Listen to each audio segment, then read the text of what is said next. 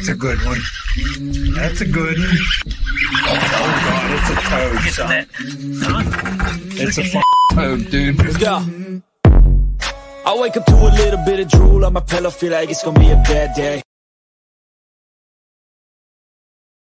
What is going on, One Cast fans? Welcome back to Fishing Friday Live. This is also going to be episode 60-something because my travel back from being gone for the last couple weeks, it just worked out that we could record and talk to y'all live. So for those of you listening live, you might not need to go listen to the recording. If you're just listening to the recording, welcome. Lot going on in bass fishing and fishing in general. First of all, let's talk about, of course, let's talk about Jordan Lake. We'll talk about Jordan Lake in a minute. But first we have to, shout out all those that help us to continue to do this and bring you all content, both live, recorded videos, all that good stuff. First and foremost, One Cast Fishing. Make sure you head to onecastfishing.com. Use the code TheOneCast at checkout. Save 10% off your order. Get those snagless jigs, long neck hooks, weedless nets, and soft plastics. Carolina Waters, if you're looking for any performance fishing gear, hats, some new stuff coming out. Also, if you're going to be at the Greensboro show tomorrow, I'll be there hanging out with them. And we're looking forward to it. So make sure you head to carolinawatersnc.com. Use the code TheOneCast, all in one word. Save 20% off your order. And get you some gear and support those companies, support us. And also, Trey. Yeah, speaking of Carolinas, if you're in the Carolinas, especially the Sandhills areas, and you guys are looking for your little piece of paradise, whether or not that's a home tucked away in the woods or just a piece of land trying to get away from that concrete jungle, look no further. Hit our buddy up, Eric Schwind, at eschwind@mossyoakproperties.com. You can also shoot him a text at 936-494-9686. He's got a ton of land, variety of landscapes, rolling hills, waterways, all those things that you're looking for as an avid outdoorsman or somebody who's just trying to find a place for peace and quiet. So that's eschwind@mossyoakproperties.com, or shoot him a text or call him at 936-494-9686. We appreciate his support and let him know that the One Cast sent you. Yeah, so good to be back. What's up, everybody? Christine, hello. David Fuchs, what's going on? Jeff Horner said big tournament tomorrow. Need help on Jordan.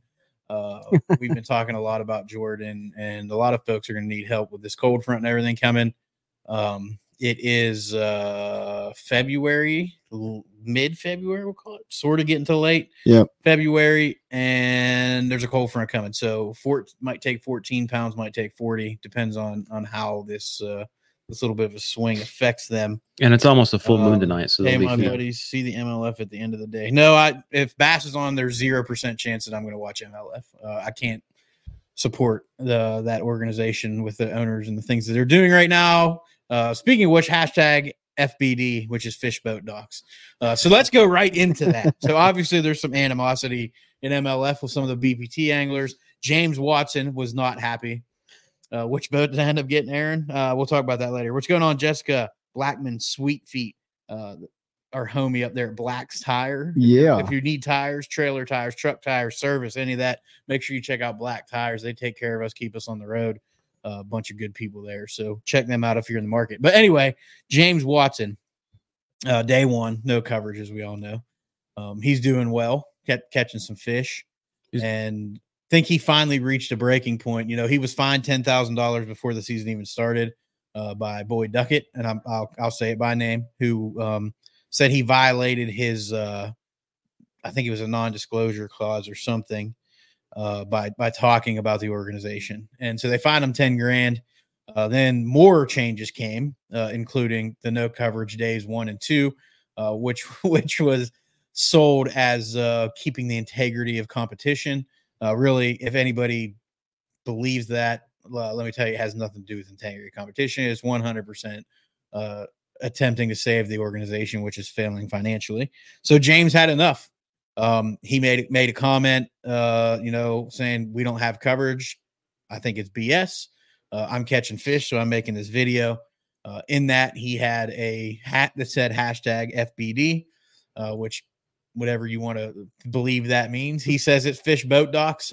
We all have our own opinions on what that might be. What's going on, Jessica? Hope you're doing well. Corbishley is watching. What's going on, Mike? So I don't know what what the takeaway from that is. I personally think that James is probably done fishing the Bass Pro Tour. If he doesn't get fined, I would say there's a pretty good chance that he's going to get removed from the tour because of speaking negatively about the organization and its ownership. It'll be interesting to see what happens.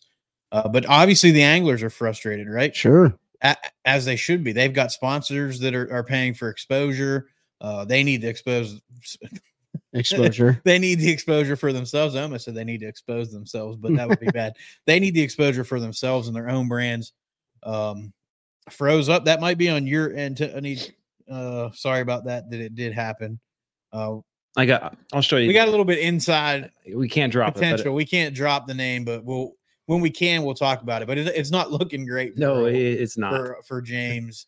He's frustrated. Other folks were live streaming on their own.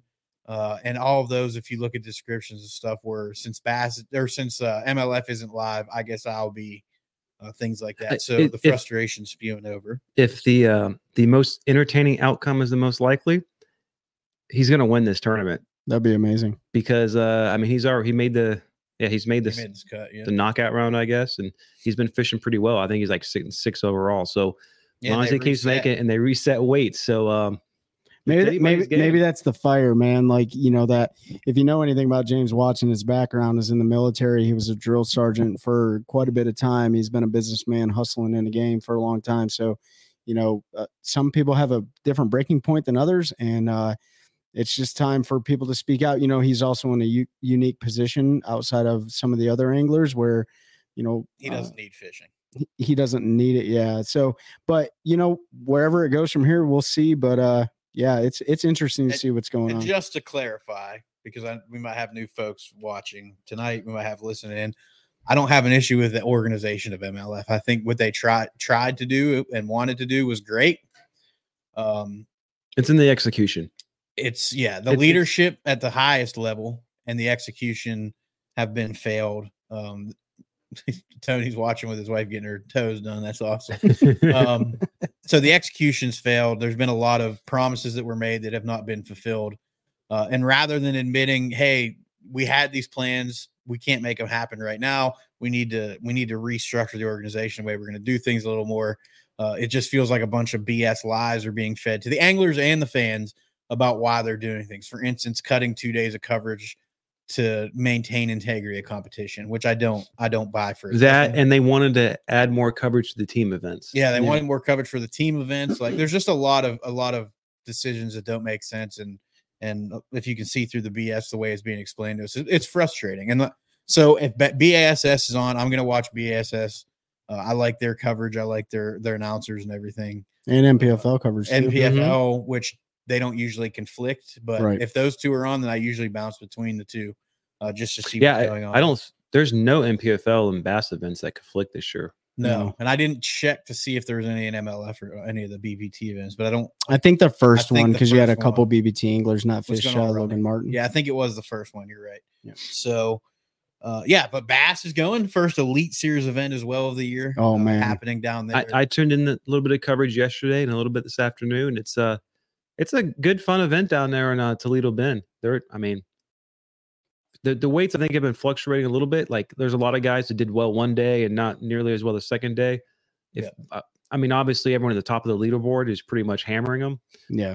But it's I don't know if it's as easy as they thought necessarily going into it. I wouldn't say easy, but I just don't think you're just not seeing like the super mega bags like some people anticipated, right? But like Pete said earlier, with the way that the weights are on day one and day two, the average being 20 pounds, we absolutely could see 9 to 10 century belts if they weigh in 20 pounds today or tomorrow and the next day, especially with the way the weather's shaping up for them. So warming trend, the fish, the live I did get to watch today because I had a bunch of stuff going on, so I don't really watch. I listen while I'm at work, but the fish was warming. A lot of those guys fish that they caught in 18 foot of water yesterday, they were catching in 7 foot of water today. So those fish are moving deeper up into those spawning pockets. They're shallower, moving further into those spawning pockets. They're starting to slide up into the shallower water. You're still going to have some of those big girls out deep. Sure. you're still gonna have guys out there catching them. But it really is It- warming trend positively for them. It's going to be 75 tomorrow. Yeah, The low is 48. It's going to be sunny all day. and Only 5 to 10 mile an hour winds. It's- So almost, I mean, it's perfect conditions for the angler out there. it really is. And then it's setting up to be something. It's only going to be a 58 on Sunday as a low and 79 as a high. Now, granted, the main pattern that everybody knows of, that everyone's talking about, ball head jig and a minnow bait. ball head jig, forward facing sonar, Demiki rigging, looking at fish in open water. But what's really interesting is, and they talked about it on live, and if you guys listening or watching have a forward facing sonar deal of whatever brand, they're learning a lot about the fish behavior on Toledo Bend right now. A perfect example is the fish being suspended above the bait balls, which, traditionally we always thought like, the bass are always underneath the bait balls. And, when shad die off or they ambush them from the bottom, but like they're catching bass, like swimming out in the open by themselves, swimming over bait balls. So they're getting a lot of education about it. So it's really interesting to see. Yeah. When you listen to announcers, like we always knew bass would suspend above bait. Like you see it on downscan, you knew it was happening, but the assumption was always this: you can't catch them. You can't catch them. They were shut down. They were suspended there. They weren't feeding. They That's weren't active. But now, because of Mhm. forward facing sonar, we now know I can throw baits in them and they'll eat it. They're still going to eat. Not only will they eat it, I remember 10 years ago, 15 years ago, when I was really getting the bass fishing. You read a bunch of stuff. It's almost impossible to catch suspending fish. The fish won't follow it down. Well, that's not true because we're learning. It's not. We've seen it. And I'm gonna go on a little bit of a rant here in a second. But on one of the bass fishing forums, it was like, is the next generation, are they losing the ability to fish by instinct? And I'm gonna be pedantic here on my rant because words have meaning, and instinct is an innate natural thing. Yeah. No angler comes out of the womb knowing how to catch bass, except for maybe John Cox. Yeah. Maybe right. Everyone has learned how to catch fish from somebody else, watching things, and a lot of trial and error. And all these, I don't want to call them wives' tales, but all these things we used to say, like we were just talking about. Everything we believe. There's everything we believe. And then, so LiveScope's teaching us that's not necessarily true. And they've done some bass tracking studies recently, like at Toledo Bend, that's shown us that some bass move a lot. Some bass don't migrate at all. They stay within a couple hundred yards. Most of the bass don't live on the drop-offs and stuff. They live on the flats, on isolated pieces of cover, especially the big ones. So LiveScope and that stuff is just teaching us that most things we knew about bass fishing, we were barely scratching the surface, because that's all we were able to do is look at a map, maybe use some your traditional sonar stuff. And LiveScope has opened up an entire, almost new fishery. Like, would you say a whole new world? It's exactly a whole new world. I mean, for instance, like several months ago, I was listening to, I think it was Zona's podcast. He was on one of these natural clear lakes. What's up, everyone? They were catching largemouth in the middle of the lake, 80 foot deep, below where the smallmouth were. And no one thought that would ever happen. Yeah. And it's just one of those things that I know it gets boring watching down in the screen sometimes, and guys were fishing. And it depends on how these organizations, if you can see their screen or not. It depends on the manufacturer and the organization, but it's just opening up so much more, and we're learning a lot more about the fish. Mm. And it should be a lot more educational that way. But for sure. It's all boring. Like bass fishing, even without forward facing, is boring. If they're up flipping bushes shallow, all you're doing is watching a dude stare at a bush. Yeah. Like the only time watching fishing is not boring is when they're on a really good top water bite, and you can watch those fish explode on a frog or a walking bait or a popper, whatever it is they're throwing, buzz bait, even a good spinner bait bite where they're casting and they're covering a lot of water. Like that could be fun. Yeah. But outside of that, watching fishing, if you're watching the fishing, is boring. I watch to listen to the guys explain what they're doing, why they're doing it, how things are setting up, the reason that they're targeting X, Y, or Z. It's because we're nerds. Nothing wrong with staring at a bush. We're fishing nerds. Can't argue that. That's why we nothing wrong with staring at a bush. Who said that? I'm not sure who said that, but that was a good one. But yeah, man. So yeah. And while we're talking about what we're learning about fisheries, I want to talk. It was David Fuchs that said that. I want to talk about something that affects us here in North Carolina, could affect Oh yeah. other places. So There was a tournament last weekend on Jordan. I don't remember whose it was. I'm not going to throw anybody under their bus.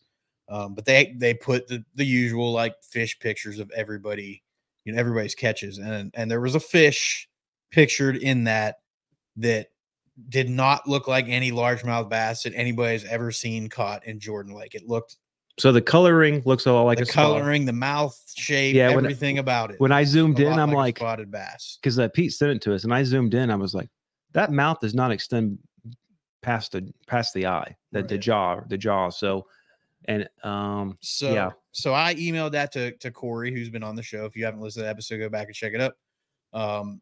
Who's going to be the first pro angler who's going to win a tournament without forfeit? We'll talk about that in a minute, Dan. Let me finish this up. So I sent that picture to Corey Oakley. If you haven't listened to the episode, go back and listen. Spotted bass are destroying fisheries across North Carolina. They're pushing our largemouth species shallower. They're impacting them negatively. So this fish looked a lot like a spot. The only way you can tell is a good side picture, so you can see the peduncle and the tongue patch, right? Mm-hmm. So I sent it to him, and I sent it to Seth Myko, who's coming on in a couple weeks to do an episode. He is the regional biologist responsible for Jordan, Falls, Sharon Harris, and a few other lakes here in the Piedmont area. I sent it to both of them. Basically, both said the same thing. It doesn't look right, but there's no way to positively identify it. Can't tell for sure with the picture. Blah, blah, blah. Seth did send me this. I'm going to read this message verbatim for everybody that's listening. If you fish tournaments, fish Jordan Lake, Sharon Harris, or Falls, any of our local lakes that do not have spots in them yet. This is from Seth Myko, the regional biologist. He said, thanks for keeping an eye out. Definitely make sure that all anglers out there know that even if they just think they've caught one being a spotted bass in Jordan, text me a picture of the fish and its tongue at 336-534-0019. And I'll make a post with all this information in the groups. And of course, do not release it no matter how big or small it is. Even if it ends up being a less than 14-inch largemouth and they already have two small ones, it'll get worked out. So fishing these lakes, you can keep 2 under 14. The rest have to be over. He's saying whether it's you have two already or not, if that fish is under 14, keep it. He's already spoke with all the Chatham and Durham County game wardens, which is where those two lakes sit, and let them know the concerns about the impact to the ecosystems in Jordan and Falls should spotted bass be found there.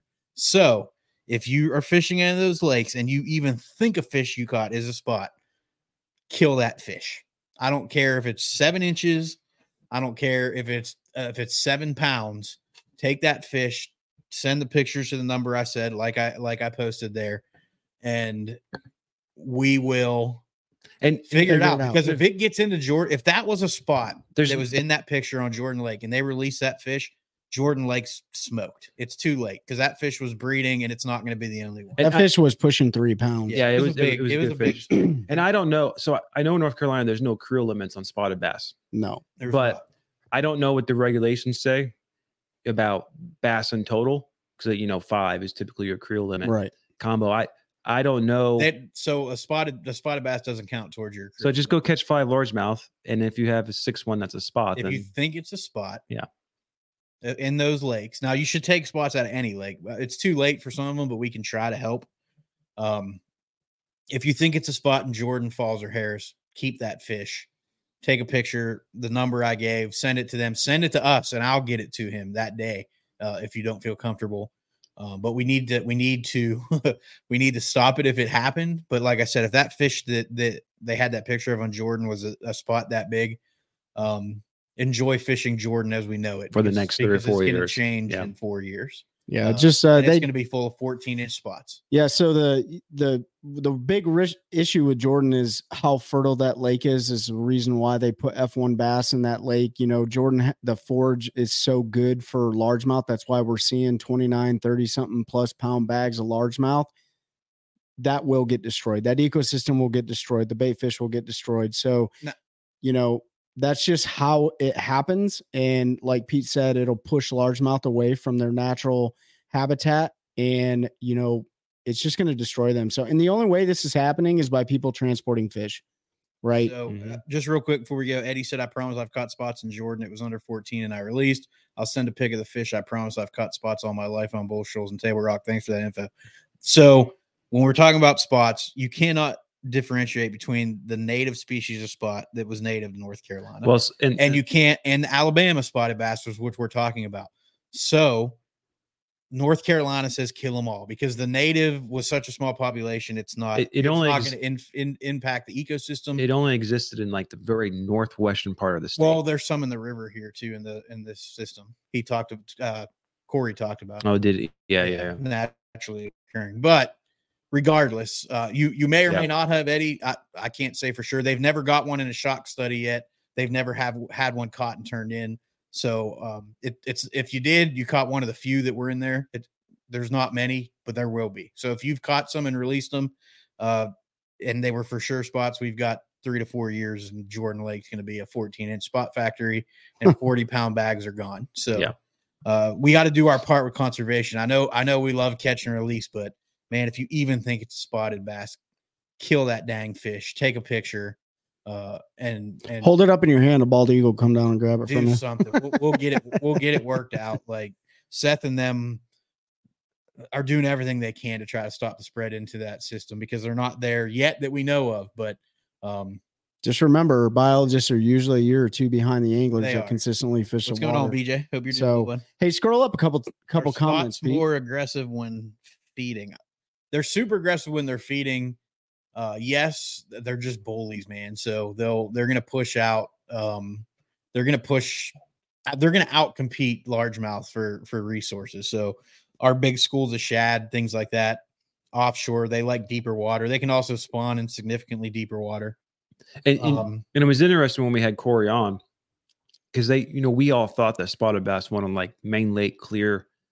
They still want Main Lake, that they wanted clearer bodies of water, but what they have found out, what they thought, but that's not true. No, I mean, I caught a limit of spots on Gaston in 3 foot of water on top water and dirty water last year, so they just behave different. We're going to talk to, come on, Jet. What do you want to know about Jordan, bud? Just go throw an A rig on the rip wrap and hope you catch 40 pounds. So no, what do you think about the NPFL from Tony Parsley? Tony, we've had a bunch of NPFL anglers on. We've had the owners on twice. Absolutely love the league. Love everything they're doing. Love what they stand for. Love their mission, the culture they're building over there. Can't say anything bad about them. Really, really a fan of the National Professional Fishing League, what they're doing, and how they continue to get. Yeah, Tony, they've grown significantly. They got 127 anglers, 127 anglers on their roster this year. They're getting ready to have their inaugural championship at Lake Amistad here in March.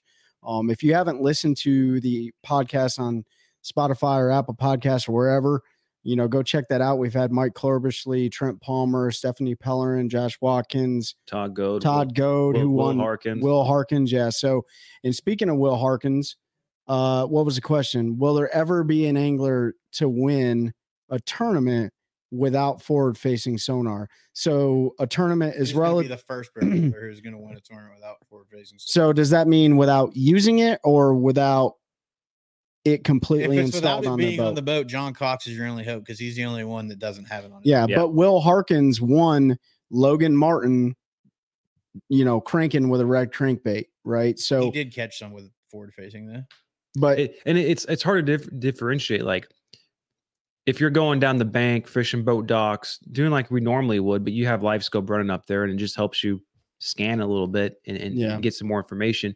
Is that different than going offshore and targeting, those pelagic fish? Without using, unless it's a pure bed fishing tournament, Dan.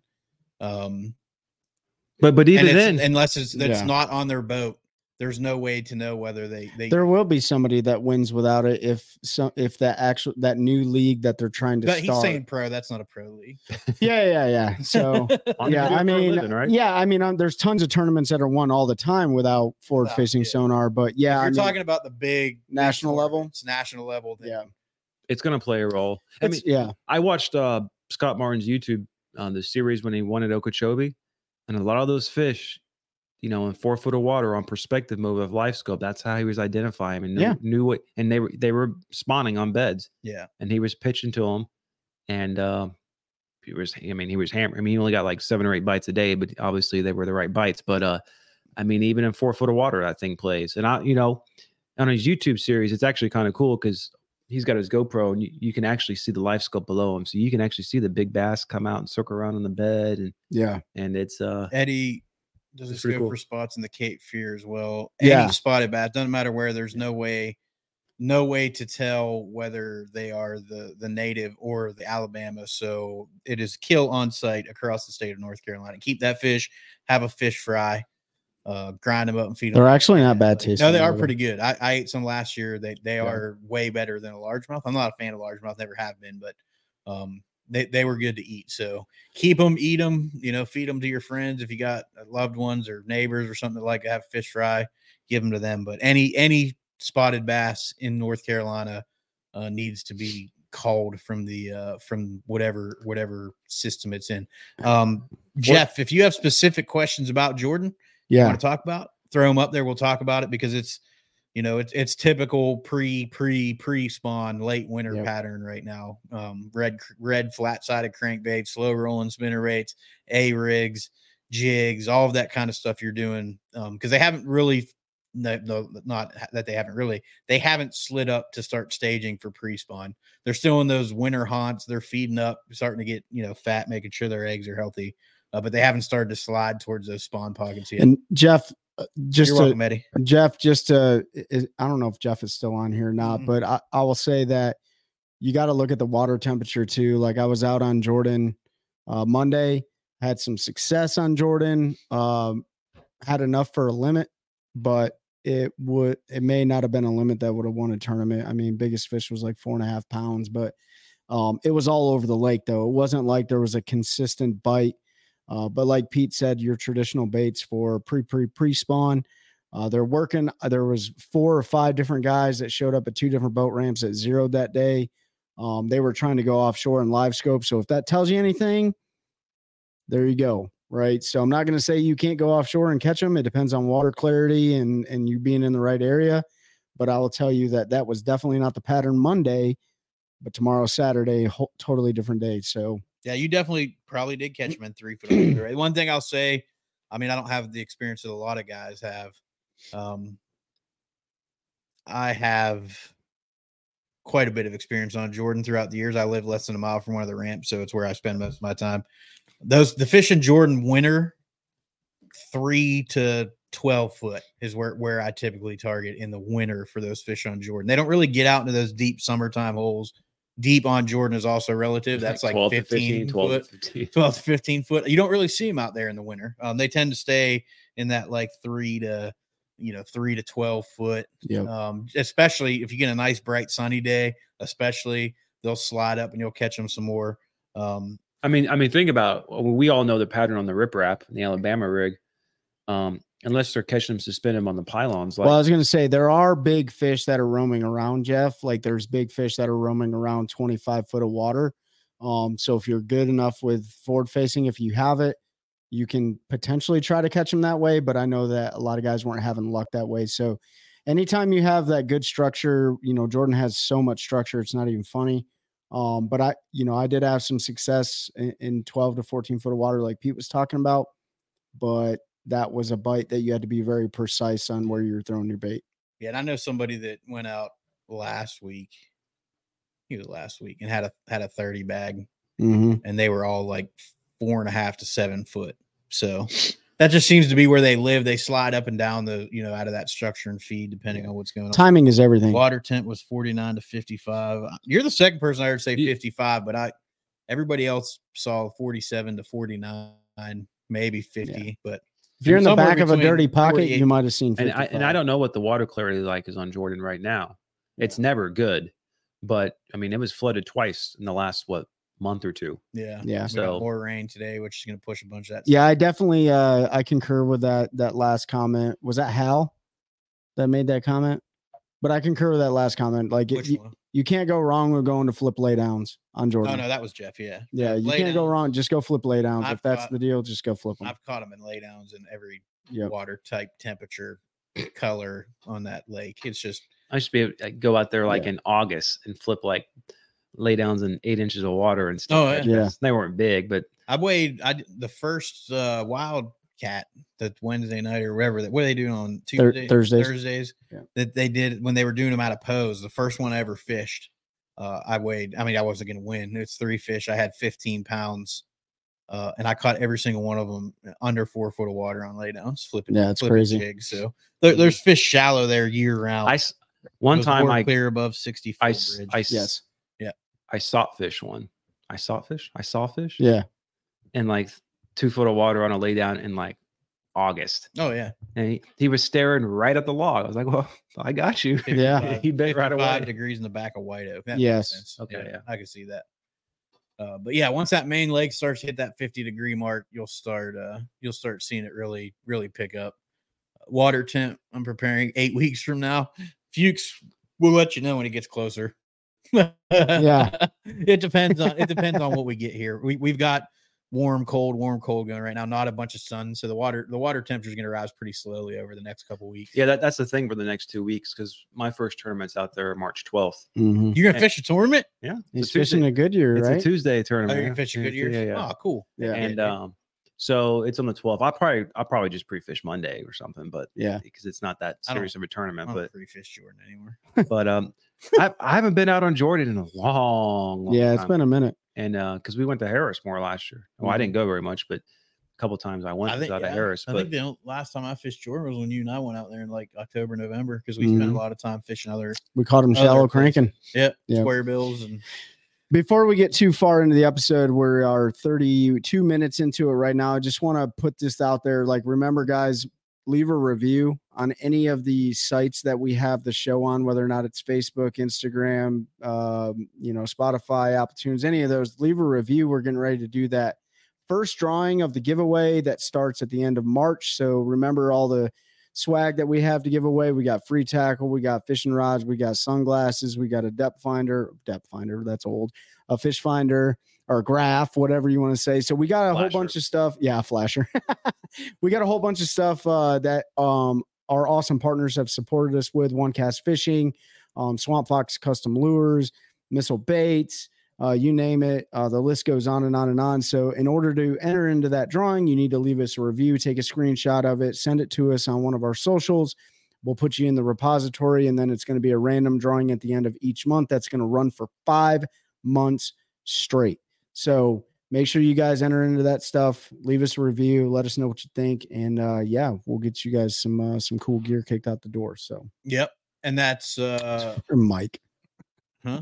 No, that was Jeff. Oh, was that Jeff? Jeff, you can show me this stuff too, Jeff?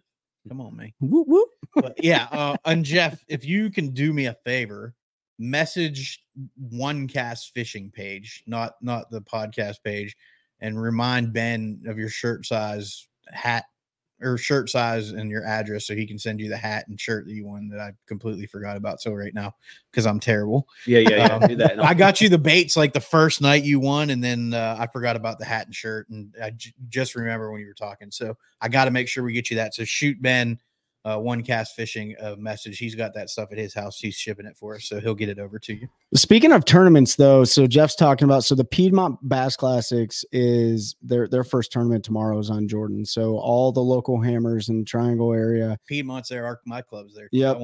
Carolina Bassers will be on Jordan tomorrow. Piedmont Bass Classics will be on Jordan tomorrow. I thought they were. Maybe my club's there too, actually. I don't know. I'm pretty sure 24th. So tomorrow, Jordan Lake is going to be loaded with bass Bragg's boats. there tomorrow too. Bragg Bass Busters is there. Clubs. So you got 2 clubs in a regional tournament. You're going to be in line. So Rip Rap. yeah. So y'all better, if you're going to be on Jordan tomorrow, good luck. There's plenty of fishing a Tuesday tournament. There's plenty of water to fish on Jordan this time of year. The only place that really gets super crammed up is the Rip Rap. So, and also, crappie fishermen have been down in the river in the S turns. Not too many crappie fishermen underneath the 64 bridge, the Farrington Bridge, all that stuff. So that's a pretty good sign of where we're at pre-spawn. Yeah, there you go. So if you're on Jordan tomorrow, be careful in the S turns for sure, because those guys will line up all the way across the river. So just be super careful. Be super careful. They do it in the worst place, and you'll come around one of them bends 300 boats. Ask me how I know. If you're not super familiar with Jordan, you ever really want to know what's going on pre-spawn, when all of the crappie boats move to the 64 bridge, those bass are going to be sliding up and they're going to be staging pre-spawn. Some may even be starting on beds. That's like the crappie's next staging area because they spawn first. Crappie, I believe 52 to 55 degree water temperatures when they spawn. So they're the first ones to move up there, and then they'll start sliding back, and that's when they'll start hammering them on the bridges. Yep. So that's one way. If I'm having trouble finding fish, I just look for where them. So you know what? You know what's funny about that? I'm glad you said that because last year we dropped almost 20 pounds of 4 fish, and we had 2 crappie fishermen fishing within a cast distance away. Good from chance us, right? that those 2 7-pounders Yep. were up there. So on my little lake, it's weird about that temperature. The crappie will move up and start spawning. They'll get in the little backs of little canals and all, and there'll be hundreds of them, and they're just swimming in circles. Yep. And you'll look around and you'll see 5-pound bass, 7-pound bass. Just like multiple times, I have backed off and tried to fish that stuff forever, but there's a lot. It's hard to get them to bite when there's that much food around. That's there true. was a long held belief that bass didn't really eat crappie, and wow, no, if there was other food sources that they would target those, but I don't know where that started. It was like one of those wives' tales that a lot of folks believe. Even folks here, I've had guys that have fished these lakes for 20 years tell me, oh, they don't eat crappie. I can tell you right now, I had the biggest bass I've ever seen on forward-facing sonar.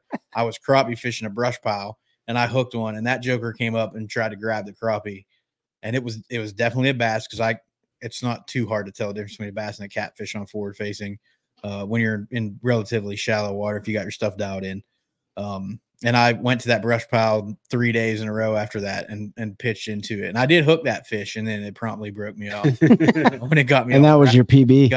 It was big. It's definitely your PB breaker. It's one when you see it on forward facing and it's like an inch and a half long and it's equally as wide, and you're like, oh. if they were stacked up in the front of Stinky Creek, there'll be bass around that island and that for sure that underwater point that comes out off that island there. Yeah. The one that you've done some summer damage on. Yeah, it's been a few years. The last few years it hasn't been as good, but it was a really good late summer one for me a lot of times. Crappie fishermen will help tell you guys the story for sure, right? Like if you don't know anything about bait fish and what the bass or what the bait fish do, and bait fish or any other fish outside of the bass themselves, like they'll eat, bass will eat anything, pieces of candy. Just that's where they were. Yep, so, I mean, it's a good telltale sign. If you see the crappie fishermen, bundled up in one area, you best believe that bass will be there too. It's like, if you're on a lake and there's striper, don't think for 1 minute that bass don't school up either next to or even mixed in with striper, because they absolutely do. 100%. And I've caught them on Baden Lake doing that. And the same thing goes for spotted bass down at Lanier and Hartwell. They'll school with striper too. Yep. So you can catch them that way. So I've seen them school with striper on Jordan. Yeah.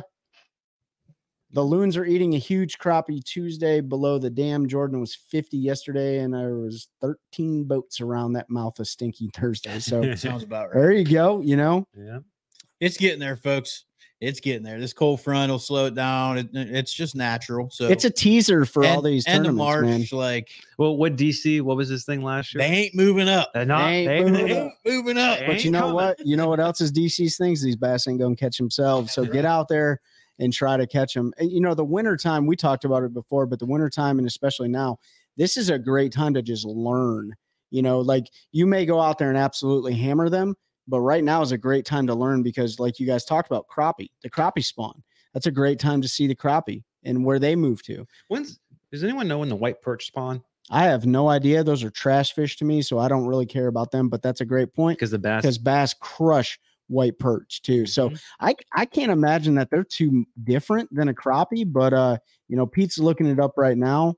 Let's see what he says. But yeah, I don't know. Anytime you're around white perch, there's usually some bass roaming around the area too. I mean, there's been times we've been out there that we down by Post, 59 to 60, so they're spawning about the same time the large that we look for the white perch, and that's where we start fishing. Yeah, on those underwater points out there. Yeah. So they're spawning right around the same time a largemouth is getting ready to do their thing.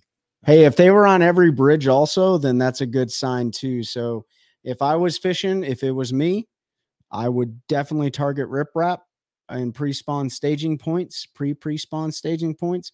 The bridges always hold fish on Jordan. Like it does not matter. It's just like laydowns typically hold fish, not every laydown, but a lot of them do. So that's a great place to start. I would start on riprap. If I was going there, I'd start on riprap. Jordan, there's 7 billion laydowns and like 4 of them hold fish.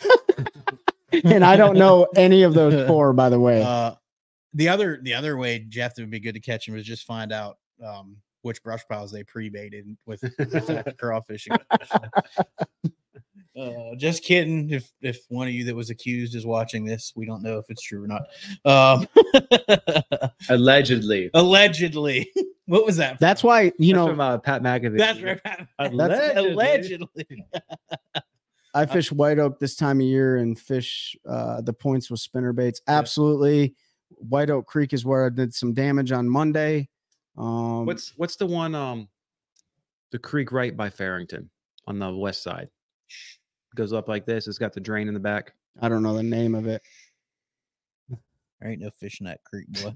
That creek warms up before every other There creek. ain't no fish in that creek, boy. Hey, by the way, guys, whoever's listening and watching, if you snag a 7-foot 4 cash-in worm jig rod that says the One Cast on it, It's got green handles. it's got green handles, probably not green now. Oh, yep, Oak Creek.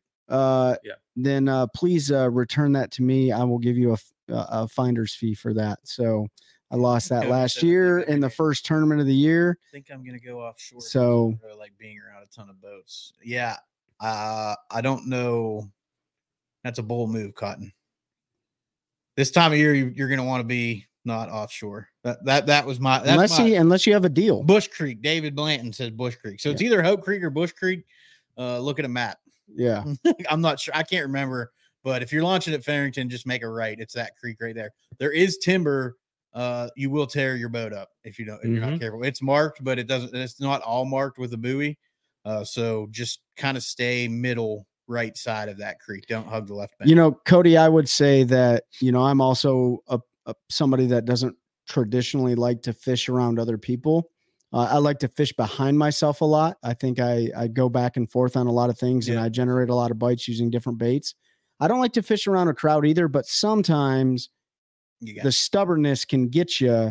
And, it's not like you're cheating or anything. It's just like, oh, you know what? Then maybe the bite's on over there. So if you can slide in on somewhere, you may be able to generate, maybe a few bites. This brings up a good topic. Like, I don't know if you guys do, but every year I kind of have goals of things that I want to do. And it's not wins. It's not cash and checks. That's great. Where you place, but like goals for the year. So like this year, a big goal for me is I want to get comfortable being uncomfortable. I want to do things that I don't like to do that I know work, because when you're tournament fishing, it's not about doing what you want to do. It's about doing what you need to do to catch 5 fish. So for me, a big thing, and I know Trey's going to push me to do that because he likes to do a lot of stuff that I don't like to do, and vice versa. There's times where I know I'm going to push him to do stuff that he doesn't want to do. But so that for me is a goal, and then to not zero in any tournaments. Yeah, I had a terrible year last year, primarily of my own doing, stupid decisions, just not fishing clean. But I don't want to zero this year.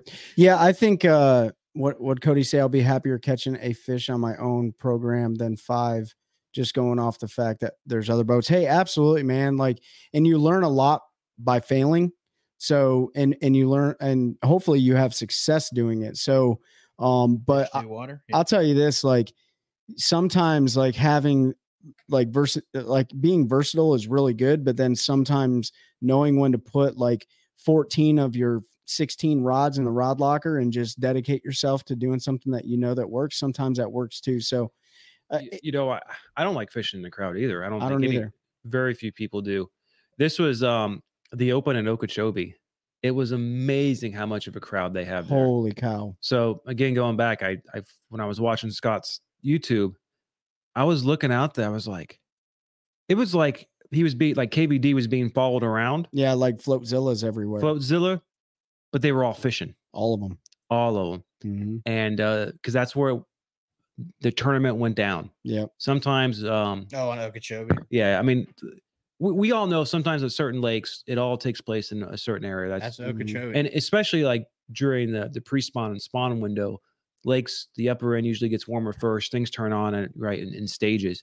sometimes that's just the way it sets up and you have to get comfortable with it. And Yeah. it's something I don't ever want to do. I don't like being around other people when I'm fishing. I want my space and my peace, but that's just something you have to get uncomfortable with, because if that's where it's going to go down, unless you have something super special off the wall, Yeah. which is very hard to do a lot of times, Especially now. this time of year. Especially now, right? Like, you know, there are certain times of the year where you're like, I want to do something completely different, but you have to understand bait behavior, other fish, like bait behavior, other fish behavior, and the fish that you're targeting's behavior, right? So if I know that they're going up and they're pre-spawning, you can always catch fish offshore. Yeah. You can always find fish offshore. It doesn't mean you can always catch fish offshore, right? Every fish has an attitude. Every time of the year changes their attitude. Everything. Peter was even talking about it with the cold weather. It could lock their jaw tomorrow. Somebody's going to find them tomorrow, and hopefully that somebody is you. But at the end of the day, like, just sometimes you just got to roll with the with what is working, and sometimes that's following. He said, and Jeff said, "I'm gonna come do donuts around you, Trey." That would be good. Just yeah, you know what, man, you can do that all day. Because do that in well. the summertime, because that'll school them up for me. So I appreciate it. And Metters, welcome. Just glad to see some non-Googans talk fishing. I don't own anything Googan. I wish I could say I didn't, but there's a few of their baits that do get bit. I bought one Googan bait ever. That was the clickbait. And that's because I don't know any of their. That's because I tore it apart to see what they were doing. Tore it apart. The only Googan bait that I own and use is the Bandito. Hey, you know what? Use what you like. It sometimes gets bit, but I don't really even throw it. I'm gonna throw a D-bomb before anything else. So absolutely, yeah. You know what I mean? So 99.99999. I will tell you guys, like, I spent all winter long, and I'm still doing it, but pretty much all winter long offshore scoping. Right. As annoying as it is to some people, and trust me, it's frustrating for me too. But I learned, because fishing the bank, most of us on here have grown up doing that. That to me is like riding a bike, like flipping a lay down, throwing a frog, throwing a buzz bait, throwing a spinner bait, throwing a square bill crankbait. There's always something to learn. Like, not saying I don't learn shallow, but I spent a lot of time offshore this year in 25 to 35 foot of water, and I caught a lot of fish. Not a lot every single day, but I caught a lot of fish in 2024 so far. But I learned so much. I learned about which line works best on a spinning rod connected to certain braid, what baits would fold on themselves if I had too heavy of a line. For a perfect example, with a hover rig or a 3/16 ounce ball head jig, I'm not throwing that on 10-pound tests. I'm dropping down to 8 or 6, right? But if I'm throwing a big blade bait, I can get away with throwing it on 10 because it's heavier. It won't fold up on itself. So using that time so just not catching fish offshore, but just learning how to fish efficiently offshore. That was what I spent my winter doing. So if you have the opportunity to do that, the winter time's a great time to go out there and get real patient with not catching fish.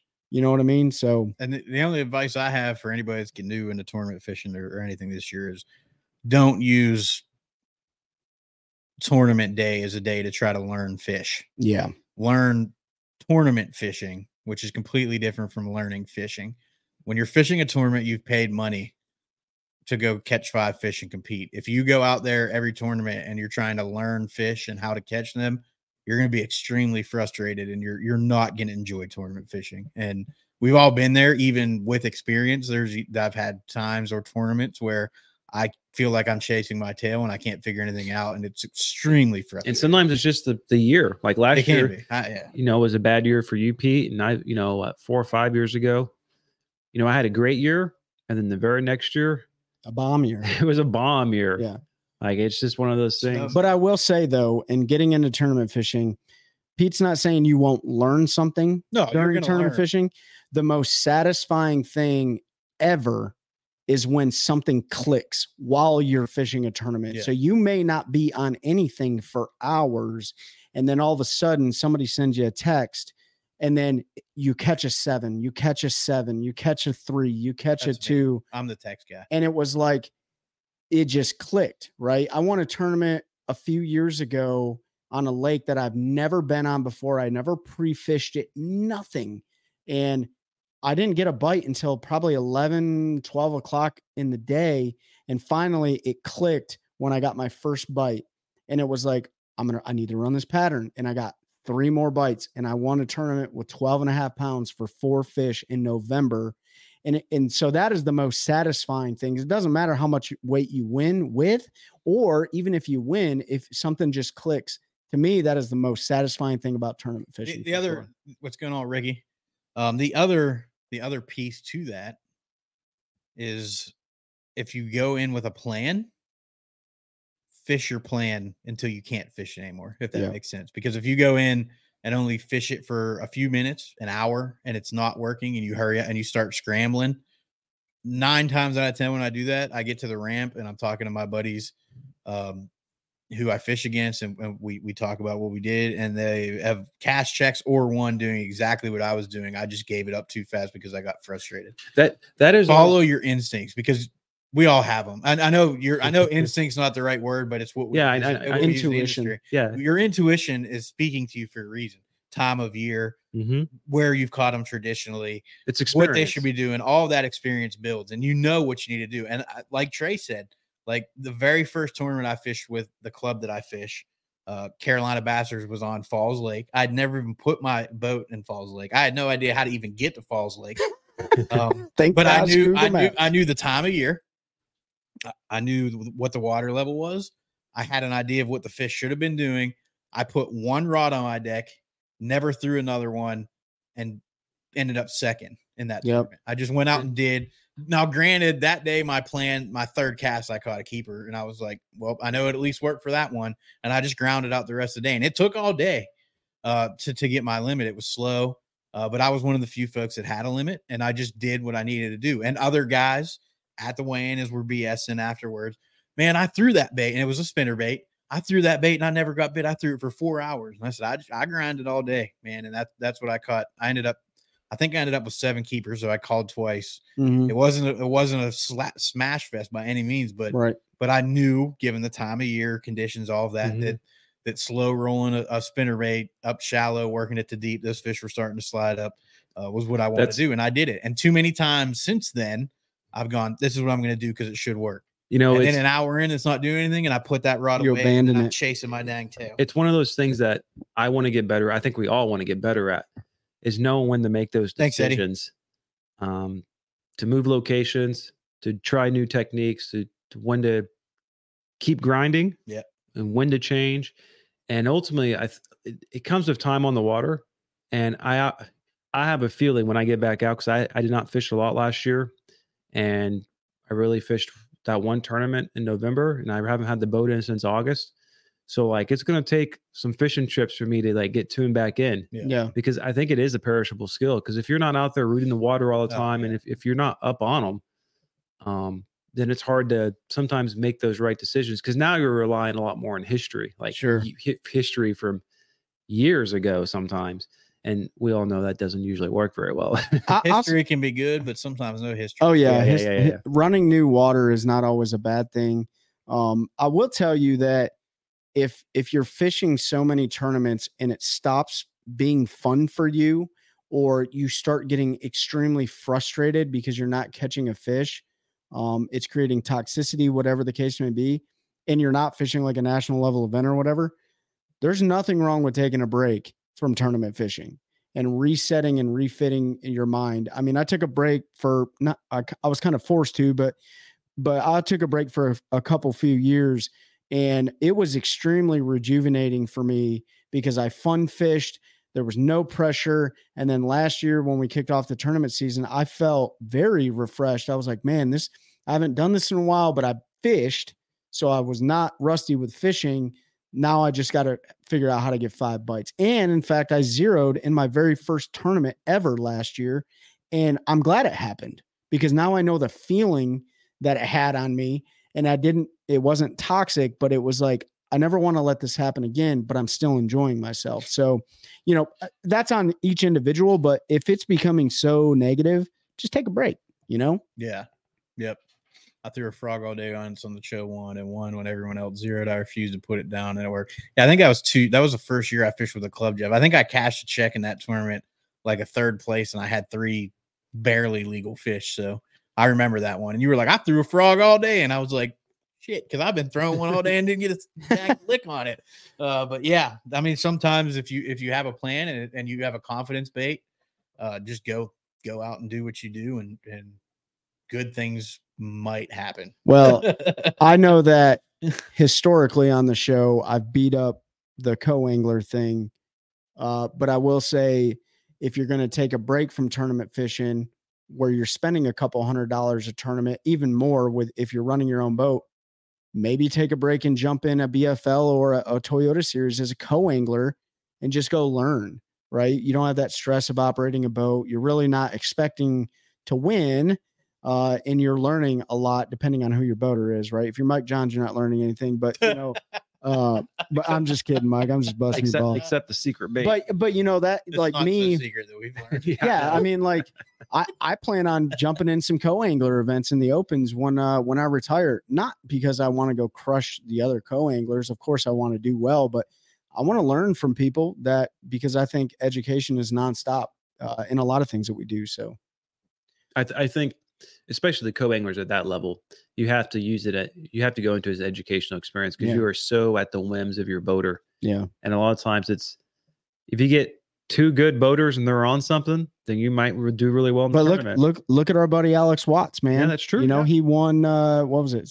Where'd he win last year? Bugs Island. Yeah. He won 20 grand or 18 grand, and he had a great time, and he wasn't operating a boat, and he was doing what he liked to do behind the guy he was fishing with, and that was the deal. So guide trips are a great way to learn. Yep. Guide trips are a good way. You can go to fishtips.com and check out some fish tips, whatever. But yeah, or you can just listen to our show and we'll help you out, because we're all about building a culture of anglers helping anglers. It can be tough if you get a boater that's on live scope, unless you unless you have a portable live scope. And then you can.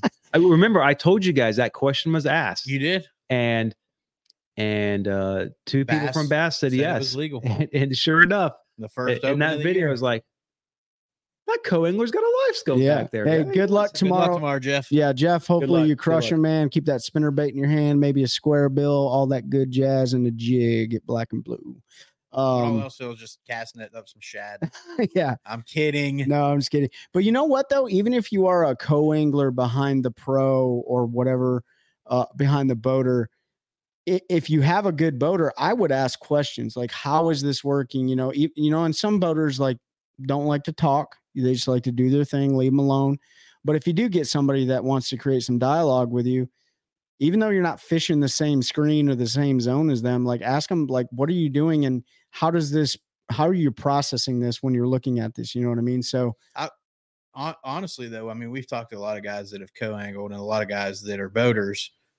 And I've yet to have a co-angler say they had a really bad experience with a boater, but I've definitely had boaters say they've had bad experience. Oh, for sure. Except for Maddie.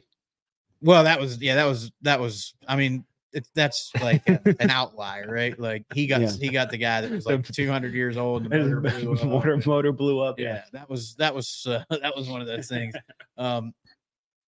What I mean, most of the boaters understand why co-anglers there. Most people are co-angling these events to learn. So they're really good about explaining what they're doing and why, because at the end of the day, the guys at this level that are at that level and pushing that level understand that we need to have more folks.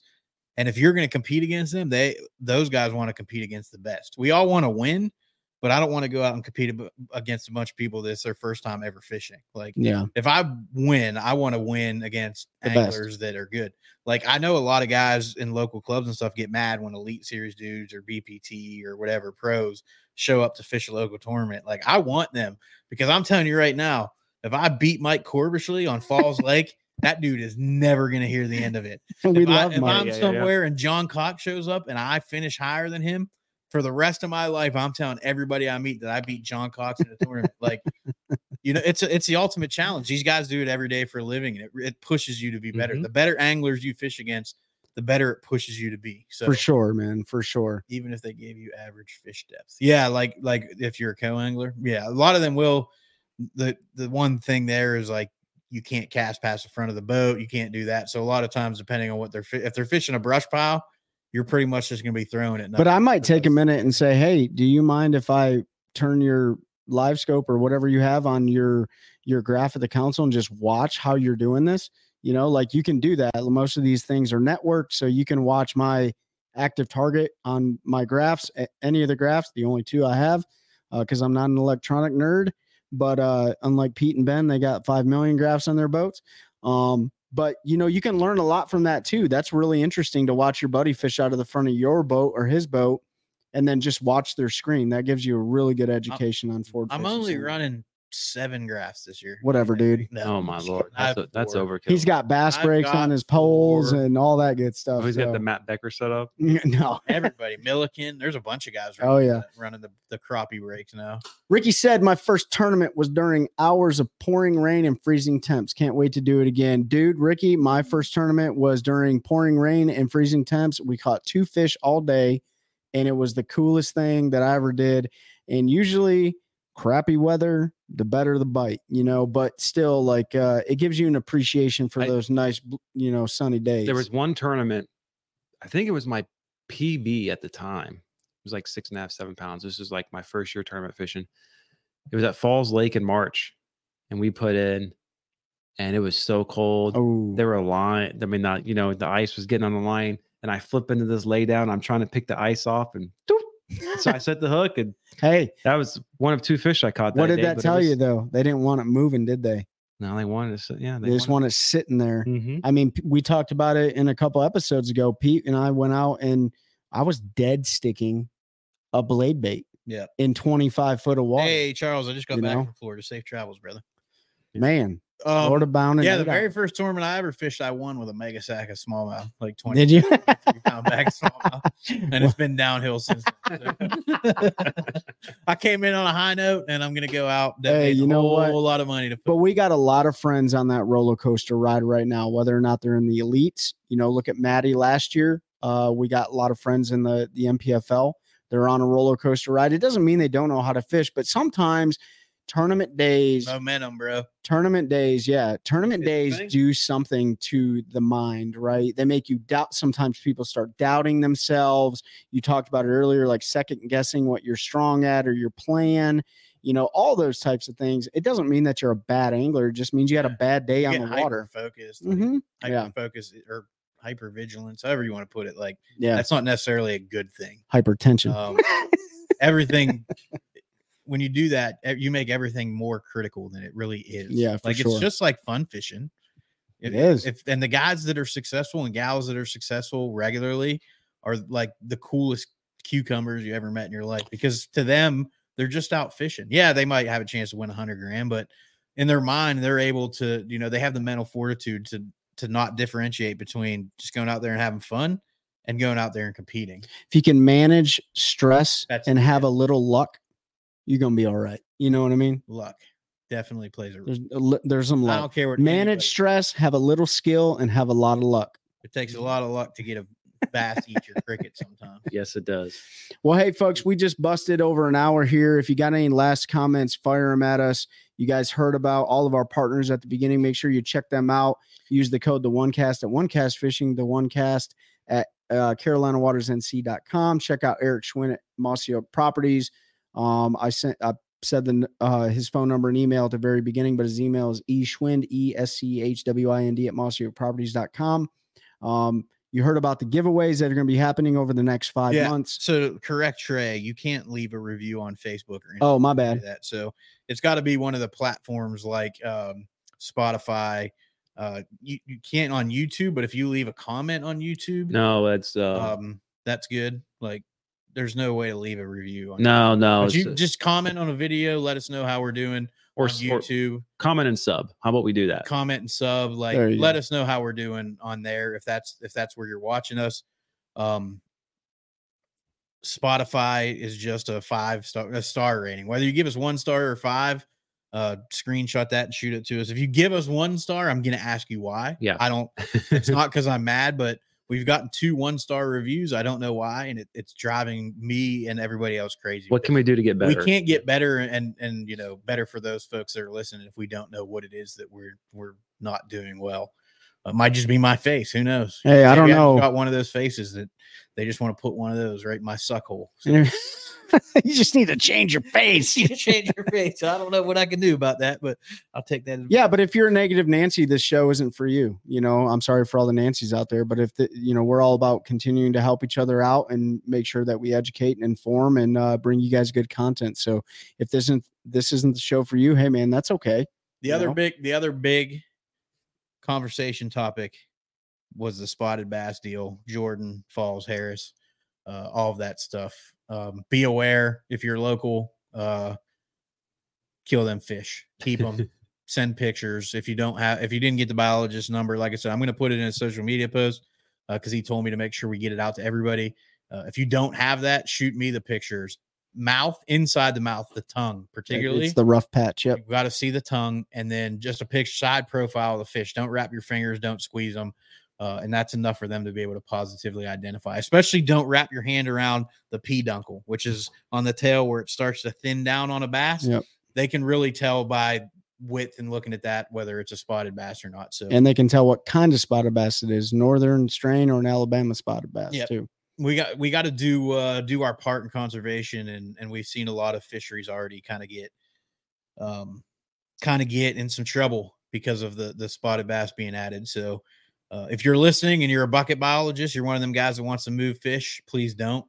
I know everybody wants to go out and catch a bunch, but I prefer to not catch 112 to 14 inch spots in a day. Yeah.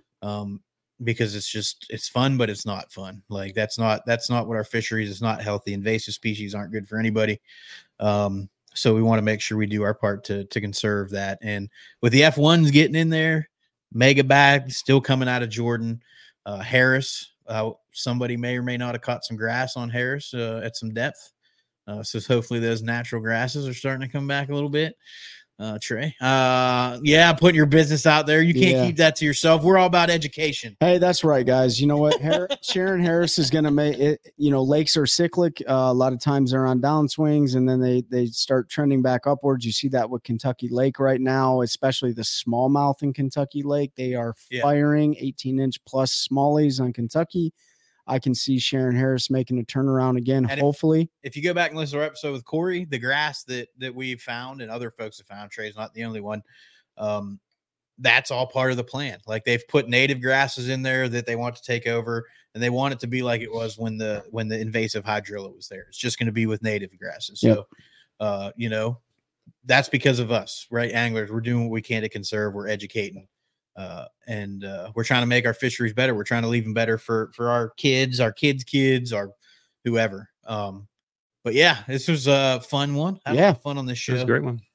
I appreciate everybody's support. I don't have anything else other than we did get some credges today. So we'll report back on y'all when we get out there and throw them. I know that's been a hot ticket discussion. So we were able to find a few today. Trey and I had an after work date. We went to Bass Pro and visited some friends. That was the only reason, but yeah, that was really nice. Hey, I was up there this morning. Were you? Mm-hmm. You didn't get no credges? I didn't go in. Oh, okay. I got I did go to the airport. You get curbside to go? Your Bass Pro order? Yeah. But yeah, man, we appreciate everybody's support again. Giveaway. The first one will be drawn. I'm going to give you the date right now. And there'll be some more posts, Facebook. It will be the last Friday, March 29th. Yep. The last Friday of March.